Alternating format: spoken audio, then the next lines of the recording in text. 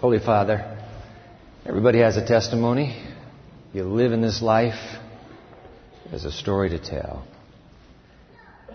One more piece in this story that we've been building all this season. Last piece.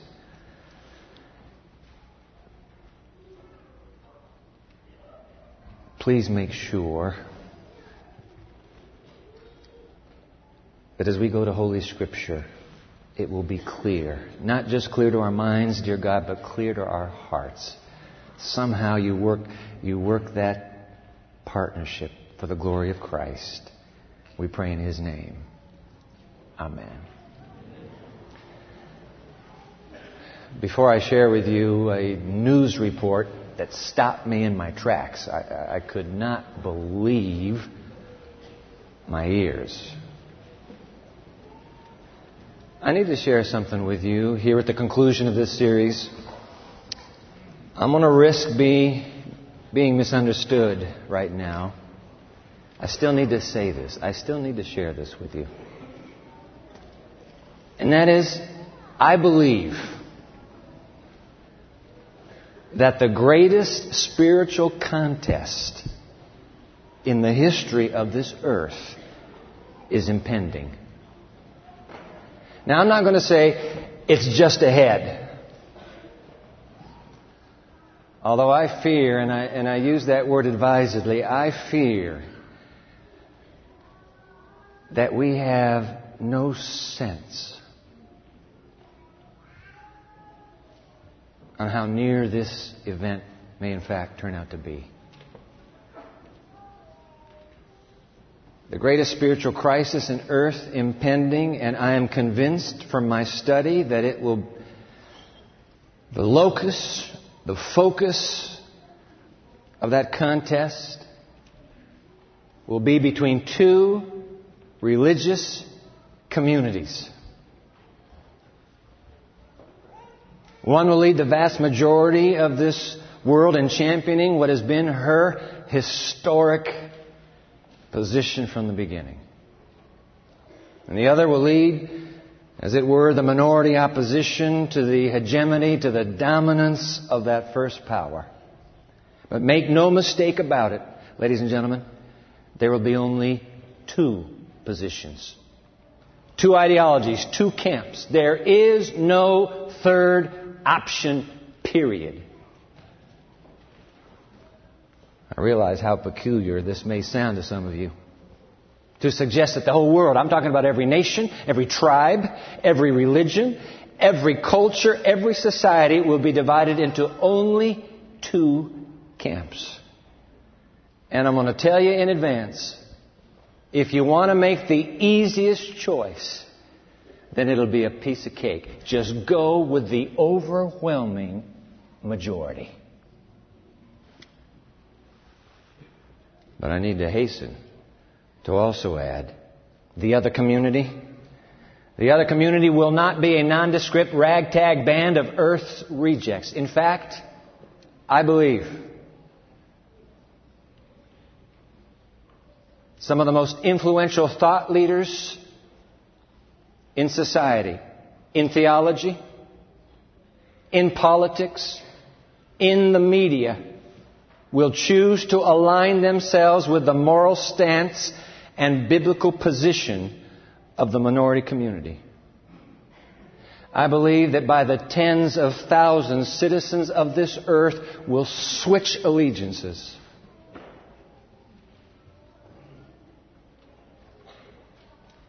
And they will join themselves to the spiritual movement. Because in the end, would you please get this straight? In the end, I must tell you, it will be a movement and not an institution.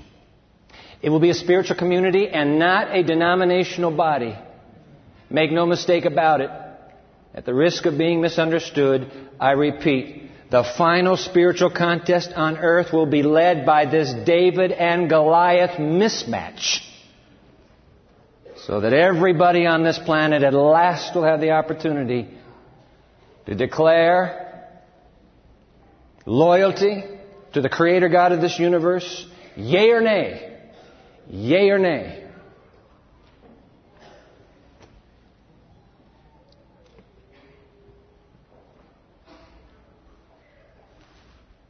This past September, when Pope Benedict XVI was making his first trip of his pontificate to Austria, he celebrated Mass in Vienna. In the beautiful St. Stephen's Cathedral, I have seen that edifice. My, oh my. The news reported it.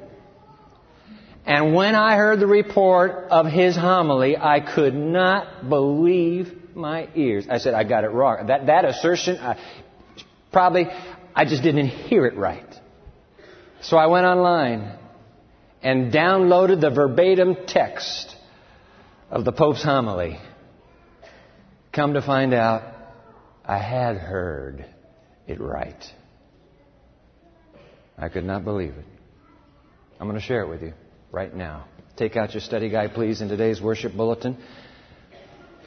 Somewhere there in all the papers and hymnals and Bibles that you have around you, pull out today's study guide. You got it, ushers. Thank you right now for making sure that everybody here has that study guide. Hold your hand up. Hold your hand up. You'll see the words for yourself in the study guide. Websites will all be there. You check it out. You say, I don't know about that Dwight guy. You go check it out, huh? You check it out. Hold your hand up all the way to the back, up in the balcony. I want to make sure everybody in the choir, you got it? All right. Take the study guide out. And by the way, while they're doing that, those of you who are watching on TV, we're delighted to have you. Let me give you a website. You go to our website, you'll get the same study guide. Put it on the screen for you. www.pmchurch.tv. That's our website. Go to the website. You're looking for the teaching entitled The Sabbath. By the way, this is it. This is the final piece in this 6-part series. So you're looking for this particular teaching with the name, A Test Very Simple and Highly Visible.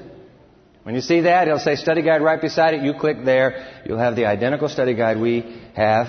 And it begins with the words of Benedict XVI, his homily on September 7, last year at St. Stephen's Cathedral in Vienna. I'm sorry, that is September 9. Your study guide will make that correction. You'll see it right there. It's September 9. All right? These are the words of Benedict XVI. The early Christians, I'm reading now, you're following in your study guide, the early Christians celebrated the first day of the week as the Lord's Day because it was the day of the resurrection.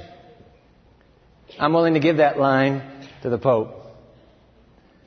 If by early Christians he's talking about 2nd century, 3rd century, 4th and 5th centuries, fine. The Pope is a brilliant mind, and I don't believe he means early 1st century. He knows not 1st century.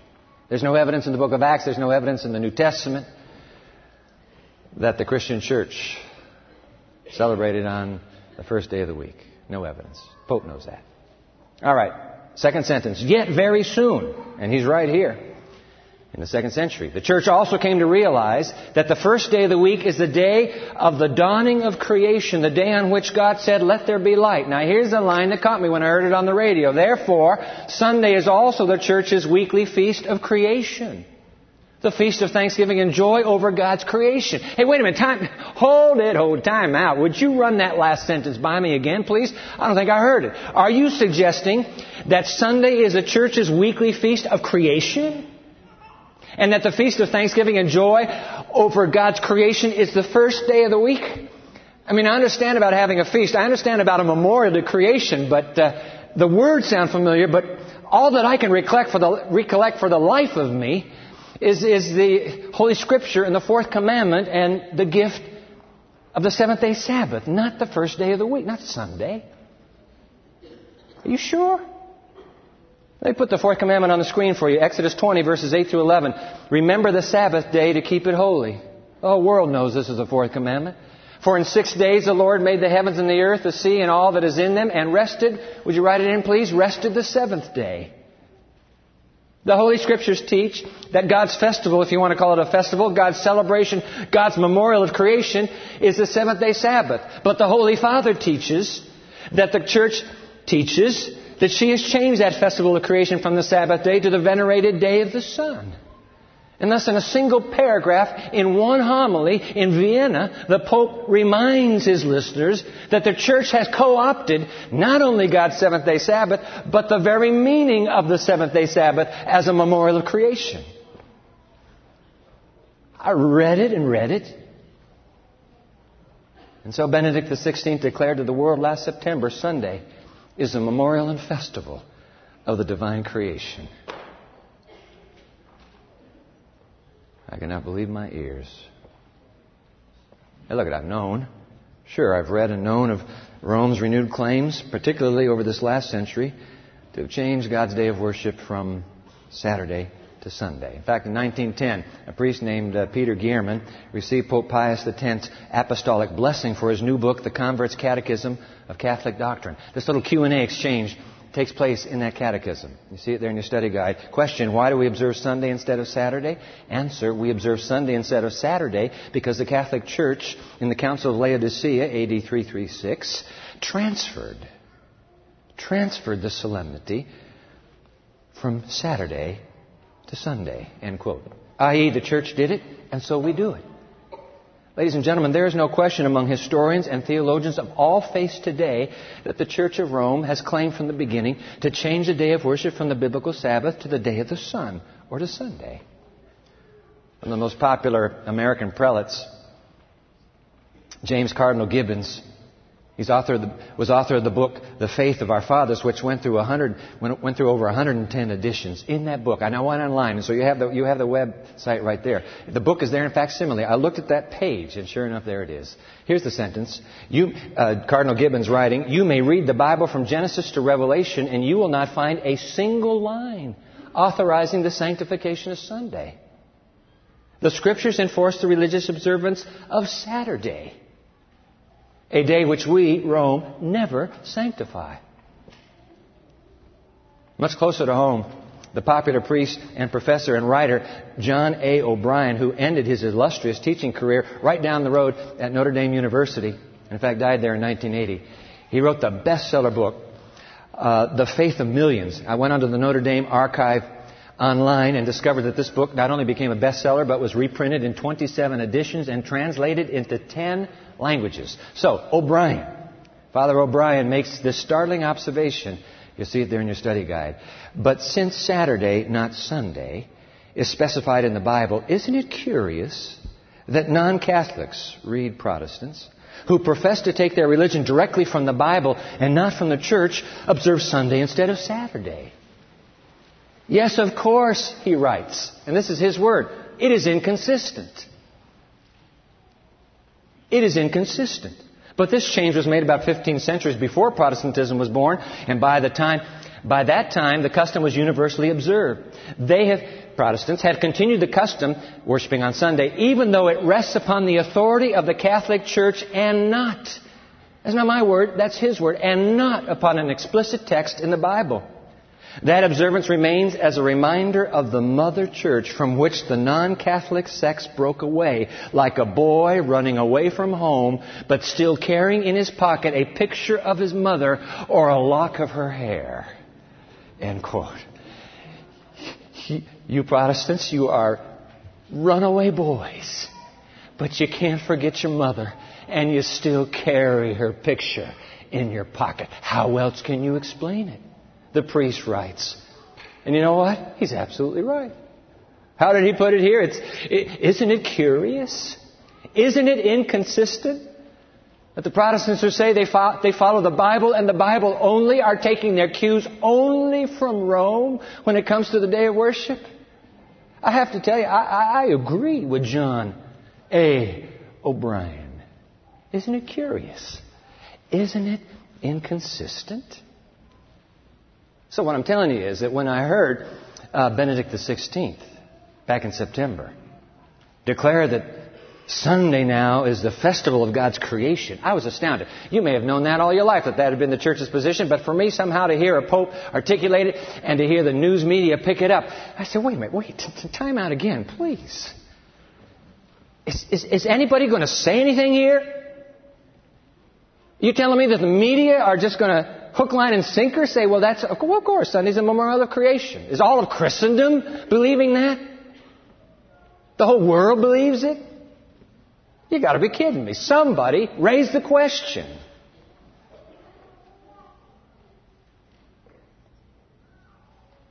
And if I'm really honest with you, I'm going to confess that as I reflected on that declaration, I brooded in my heart. I wonder, thinking of my own community of faith, I wonder how many even within my community of faith have an inkling as to the divine credentials for the seventh-day Sabbath. Or have we raised a generation? Oh, well, hey, for some it's this, for some it's that. Who cares? I wonder.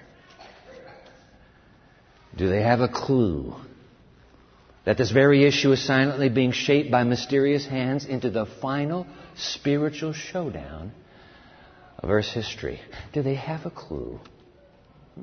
Open your Bible with me, please, to the Apocalypse, the Bible's last book, the book of Revelation.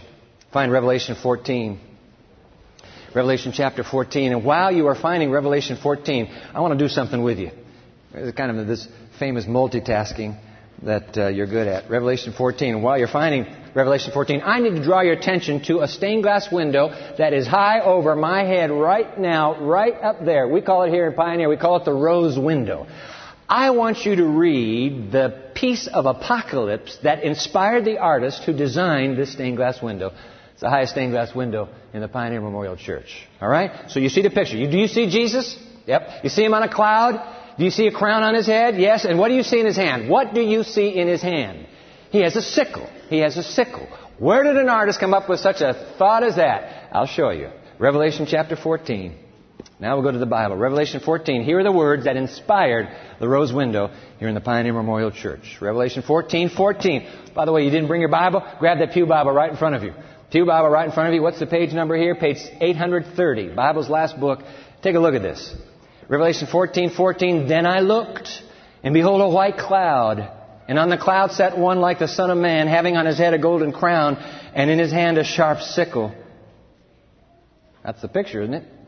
Yep. And another angel came out of the temple crying with a loud voice. Now in the Greek, megalephone, 2 words in the Greek. Crying out with, we would say in English, crying out with a megaphone. This isn't a whimper. This isn't a little whisper. This is a booming cry. And another angel came out of the temple crying with a loud voice to him, to Jesus who sat on the cloud, thrust in your sickle and reap, for the time has come for you to reap, for the harvest of the earth is ripe. So verse 16, he who sat on the cloud thrust in his sickle on the earth, and the earth was reaped. We have just read, ladies and gentlemen, an apocalyptic description of the second coming of Christ. It's the end of the world. You say, well, what's the big deal, Dwight? I'll tell you what the big deal is. This is a key time marker. We need to know that what precedes the second coming of Christ precedes it, very much precedes it, as the preceding verses will show us. What we read in the preceding verses, we need to lock this in our minds. That's just before Jesus returns. All right? So let's look at the preceding verses. Take a look at this. Just before Christ returns, there will be a message that goes to the entire planet. A message that describes the final contest between these two religious communities, these two ideologies, these two camps. And I'm going to warn you what you're about to read. In all of the Scripture, you will not find a more in-your-face, divine, urgent warning to the human race. This is the most strident warning in all of Holy Scripture. All right? Take a look at it. Revelation chapter 14, you're already there. Go back to verse 6. 3 angels. It's pictured as 3 angels.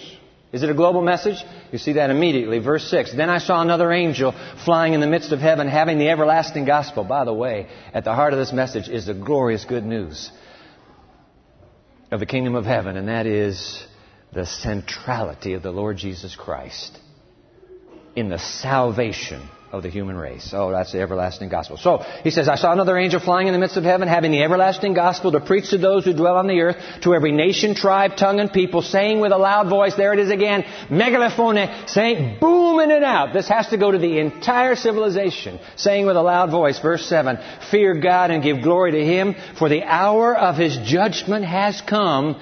We're running out of time. And worship Him who made heaven and earth, the sea, and the springs of water. Would you jot this down, ladies and gentlemen? Just before the return of Christ, there will go forth an urgent and final appeal to the human race to return to the Creator. Unmistakably clear. Return to the Creator, the one who made heaven and earth, the sea, and the springs of waters. And worship Him. Please note, and worship Him. Worship. Keep your pen moving. The Greek of Revelation 14:7 is identical to the Greek of the fourth commandment in the Ten Commandments. The Greek version of the Ten Commandments are called the Septuagint, LXX. That means 70 translators collaborated to put that Greek translation of the Old Testament together. The Greek words are identical. There is no question the linkage here is intentional. And it is clear. In fact, jot it down. Clearly, the Sabbath, the memorial of the Creator, is central to God's final appeal. Just before Jesus comes, His final appeal to the human race will be, come back to the Creator, worship the one who made heaven and earth. Straight out of the fourth commandment.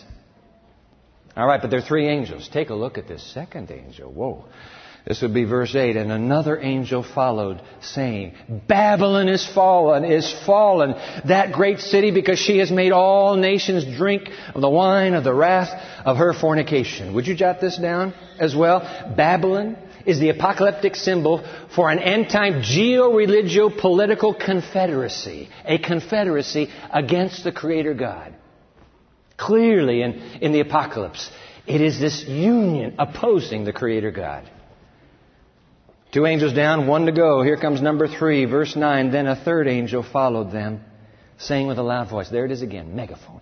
Booming out. This voice has to go to the entire civilization. Saying with a loud voice.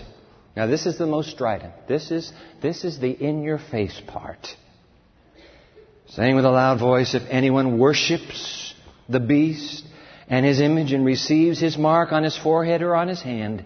Verse 10, he himself shall also drink of the wine of the wrath of God, which is poured out full strength into the cup of His indignation. He shall be tormented with fire and brimstone in the presence of the holy angels and in the presence of the Lamb. Would you jot this down, please? God warns the world not to receive. Look, every American knows about the mark of the beast. If you go to a supermarket and you just scan the headlines of those tabloids, you will see a headline yet ahead. About every 3 months they recirculate it. What is the mark of the beast?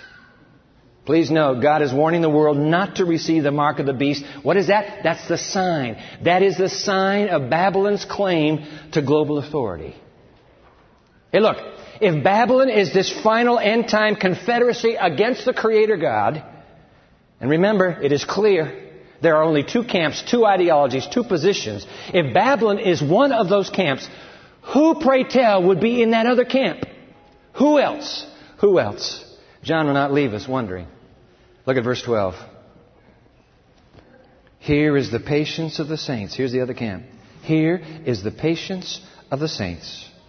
Here are those who keep the commandments of God and the faith of Jesus. Would you write it down, please? The saints. That's code word for God's loyal friends on earth at the end of time. The saints are those who keep the commandments. The commandments of God. Which, by the way, would include the Sabbath or fourth commandment. Now, wouldn't it? They keep the commandments of God and they hold fast to the faith of Jesus. Who's Jesus? He's both the Lord of salvation and the Lord of the Sabbath. Who are these? In other words, keep your pen moving. The final spiritual contest before Christ returns will be a David and Goliath showdown between the mighty power of Babylon and the obedient followers of the Creator God. A contest, by the way, that will threaten their very lives. Just turn back one page. Come on, one page. Back to Revelation 13. You're already in 14. Go back to 13. Take a look at this, will you? This is a more graphic depiction of that final showdown, that final contest just before Christ comes. Okay, Revelation 13. Let's pick it up in verse 15. He was granted power to give breath to the image of the beast. Now, time out right there. Who is this he? Well, that's a whole other study. It is clear, however, from what we are reading, that this he is a global superpower. That has to be clear. For he will command, whoever this he represents, he will command the entire earth, and the earth will obey. He becomes a partner with this Babylon confederacy. He becomes a partner in leading the world to embrace the authority of the Babylon confederacy. So that's all you need to know right now. Verse 15, he was granted power to give breath to the image of the beast. So there's some kind of replication of this beast. And by the way, the beast is another apocalyptic symbol, twin symbol to Babylon. So it's this confederacy. So he makes this image of the beast. That the image of the beast should both speak and cause as many as would not worship, key word, as many as would not worship the image of the beast to be killed. Verse 16, He causes all, both small and great, rich and poor, free and slave, to receive a mark on their right hand or on their foreheads. And verse 17, that no one may buy or sell except one who has the mark or the name of the beast or the number of his name. Verse 18, here is wisdom. Let him who has understanding calculate the number of the beast, for it is the number of a man, and his number is 666. Would you jot it down, please? It is clear here. It is crystal clear that this final showdown, this spiritual crisis just before Christ returns, is a crisis over worship. Would you write that down, please? It is worship that will define the final moral battle between these two camps. Worship, worship, worship. 3 angels are crying out, don't worship anyone but the Creator God. And this other power says, you will worship the image that I have set up. Now I need to remind you from your study of the Apocalypse that nearly every line in the book of Revelation is borrowed from the Old Testament. Which means, would you jot this down, please? Which means that this narrative comes straight out of Daniel 3. Right in Daniel 3. Everybody knows the story of Daniel 3. This is the story of that bold monarch, Nebuchadnezzar of the Babylonian Empire. Acknowledges the supremacy of God, and yet in a moment of insane pride. You remember the story? Insane pride. He says, I need the world worshiping me. And Daniel 3 is the story of him erecting this massive golden image. And the command goes out, and you'll look at the word sometime in Daniel 3. It is a command to the whole world. I want the whole world to bow down at this image. Bow down at the image. The worship image, whole world, bow down. That linkage is clear, isn't it? Revelation 13, Daniel 3. The linkage is clear. But you remember the story. There were 3 young adults. They were Hebrews. 3 young Hebrew men. And when the command went out, the whole world bowed down. Those 3 would not budge. And you have it in your study guide, a direct quote here from Daniel 3:18. What did they say to the king? Let it be known to you, O king, that we do not serve your gods, nor will we worship. Key word, see, worship. Nor will we worship the gold image which you have set up. You remember the king was so infuriated that he throws them into the fiery furnace, which they miraculously survive. Jot it down, ladies and gentlemen. Revelation 13's linkage to Daniel 3. What is it teaching us? It declares that worship is at the heart of the final spiritual crisis on earth. What's this crisis over? The human command to worship versus the divine commandment to worship.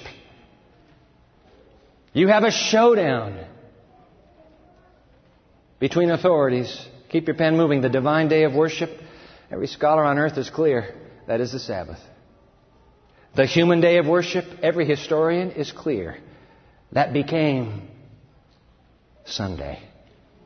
And in the end, keep writing, the whole world will have to choose whose authority they will accept. The authority of the divine or the authority of the human. You choose. 2 camps, 2 ideologies. There is no third option.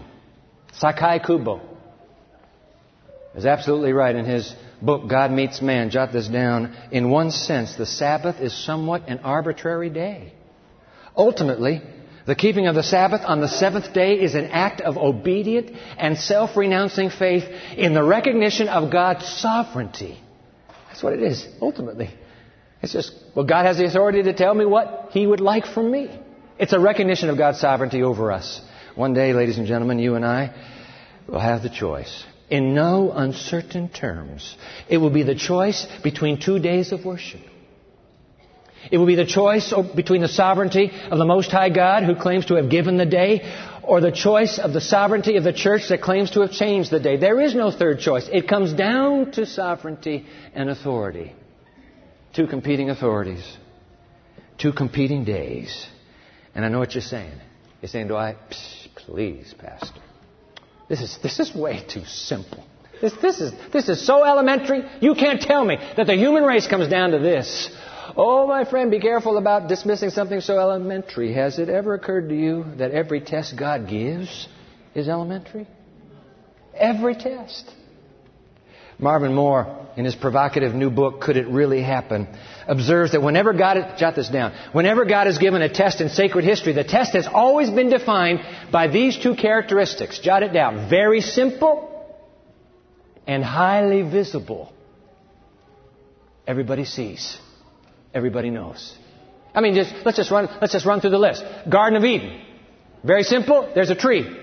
I don't want you to touch that. I don't want you to take a fruit from that tree. So simple. Highly visible. We'll know if you go. But that's very simple and highly visible. How about the giving of the manna? When God gives the manna to the children of Israel in the wilderness, He says, this is going to be very simple, guys. You got manna 6 days of the week, but on my holy Sabbath there'll be no manna. You go out, you look for it, you'll find nothing, and everybody will see you. Very simple and highly visible. How about the plains of Babylon? That golden image. I mean, how could you get more simple than that? You either stand or you fall. You either bow down or you stay standing. Very simple and highly visible. By the way, if you're a young man and there are only 3 of you in the masses that are bowing down and the 3 of you are standing, it is highly visible. God's tests are always very simple and highly visible. Take Daniel, the Persian king, who said, "Hey, Daniel, guess what? I got a law for 30 days that nobody prays to anybody but me." And what does Daniel do? Very simple. Throws open the shades to his window, gets down so the whole world can see him. He kneels down. Very simple and highly visible. I will pray to nobody but the Creator God. Ladies and gentlemen, God's tests have always been very simple and highly visible. At the end of time, it will be very simple and highly visible. Sabbath or Sunday. My authority or their authority. You choose. It's that simple. You choose. Very simple and highly visible. You're saying, come on, Dwight, please. In America? It never happened in America. It'll never happen in the West. It will never happen on this planet. Commanding people to worship. Marvin Moore quotes a social scientist by the name of Michael Barkin, who teaches at the University of New York in Buffalo and who wrote the book Disasters and the Millennium. This isn't in your study guide. I'll run 3 statements from that book on the screen for you. You see what you think. Statement number 1, disaster creates conditions peculiarly fitted to the rapid alteration of belief systems. When a disaster happens, boom, I can change overnight if I have to. All right, that's sentence number 1. Here comes sentence number 2 on the screen. Disaster produces the questioning, the anxiety, and the suggestibility that are required for change. Only in its wake are people moved to abandon old values of the past. Let me have your attention for a minute. I remember reading 3 days after that tragedy called September 11, 2001, Twin Towers, Pentagon, a field in Pennsylvania. 3 days afterwards, they released a poll of Americans. And get this, 57% of Americans said, you know what, I am willing to give up civil liberties for the sake of security. Disaster can shift a paradigm overnight, and what you would never embrace. I would never go with a law like that. I would never bow down. Overnight. Crisis. Reverse yourself. One last line. The 3rd line. Put it on the screen here. How's it go? Belief systems which under non-disaster conditions might be dismissed, now in a disaster receive sympathetic consideration. I'm willing to entertain that. I would never have done that before, but you know what? We got to do something to protect ourselves. Don't kid yourself, ladies and gentlemen. What we say could never happen in the land of the free could happen literally overnight with a debilitating crisis or disaster. So be forewarned about your tendency to just dismiss Revelation 13 too quickly. Be forewarned.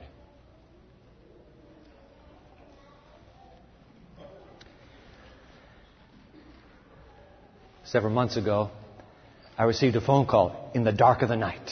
Sounds mysterious, doesn't it? It was.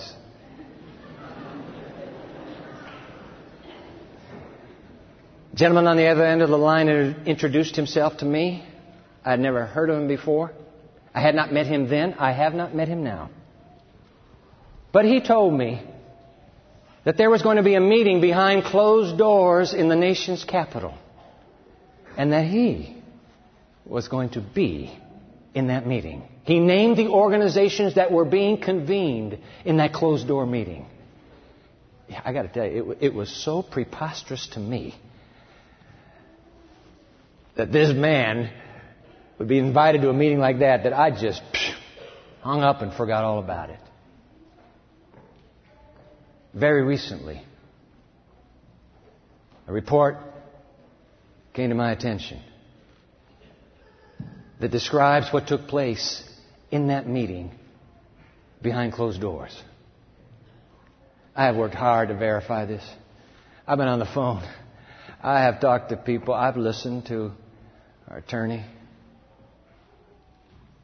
I must tell you that I cannot verify the veracity of this report, of who was there, whether this was in fact the conversation last November. And that in fact in just a few weeks, when a very influential spiritual leader comes to this nation, there will be a reconvening of this group. I have no way to verify that report. But you know what, ladies and gentlemen? Forget it. Who needs a report? We don't need adrenaline. We don't need adrenaline to help us understand that it is not beyond credence to imagine that there may be forces one day working behind 100 closed doors, if you want to have it that way, who will be quietly shaping what this book declares will indeed be the final crisis. We don't need adrenaline. You know what we need? We need the Spirit of Jesus to give us the heart of those 3 Hebrews. Just to stand. You know, I want to be found standing. I don't know how this thing's going to shake down in all the details. I just know this. I want to be found standing. Just like those 3 boys. I want to be found standing.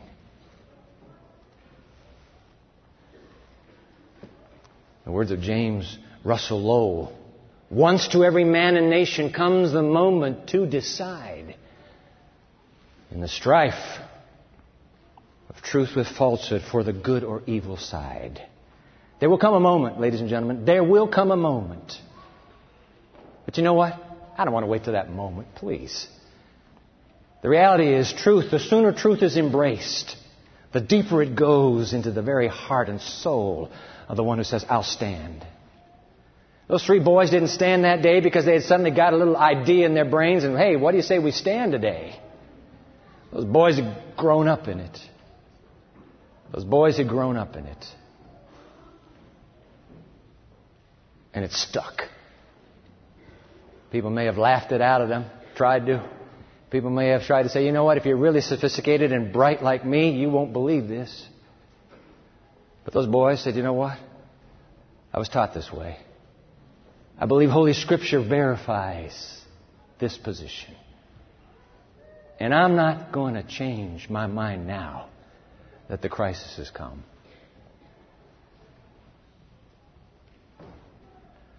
I understand that for some of you who have been tracking this series for the last, 6 times now, I understand that some of this is new.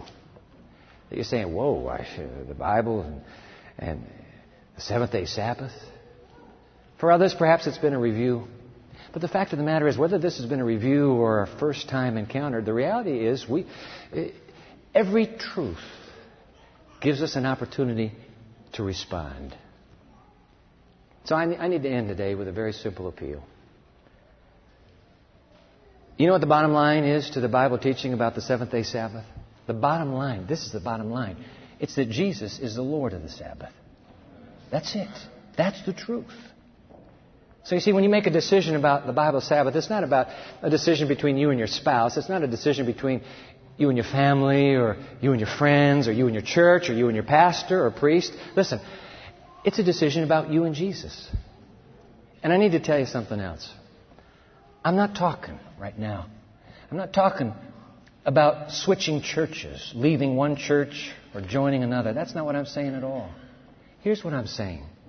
If this has been something new for you, and there's something deep in your mind and heart that has said, yeah, brother, this makes sense.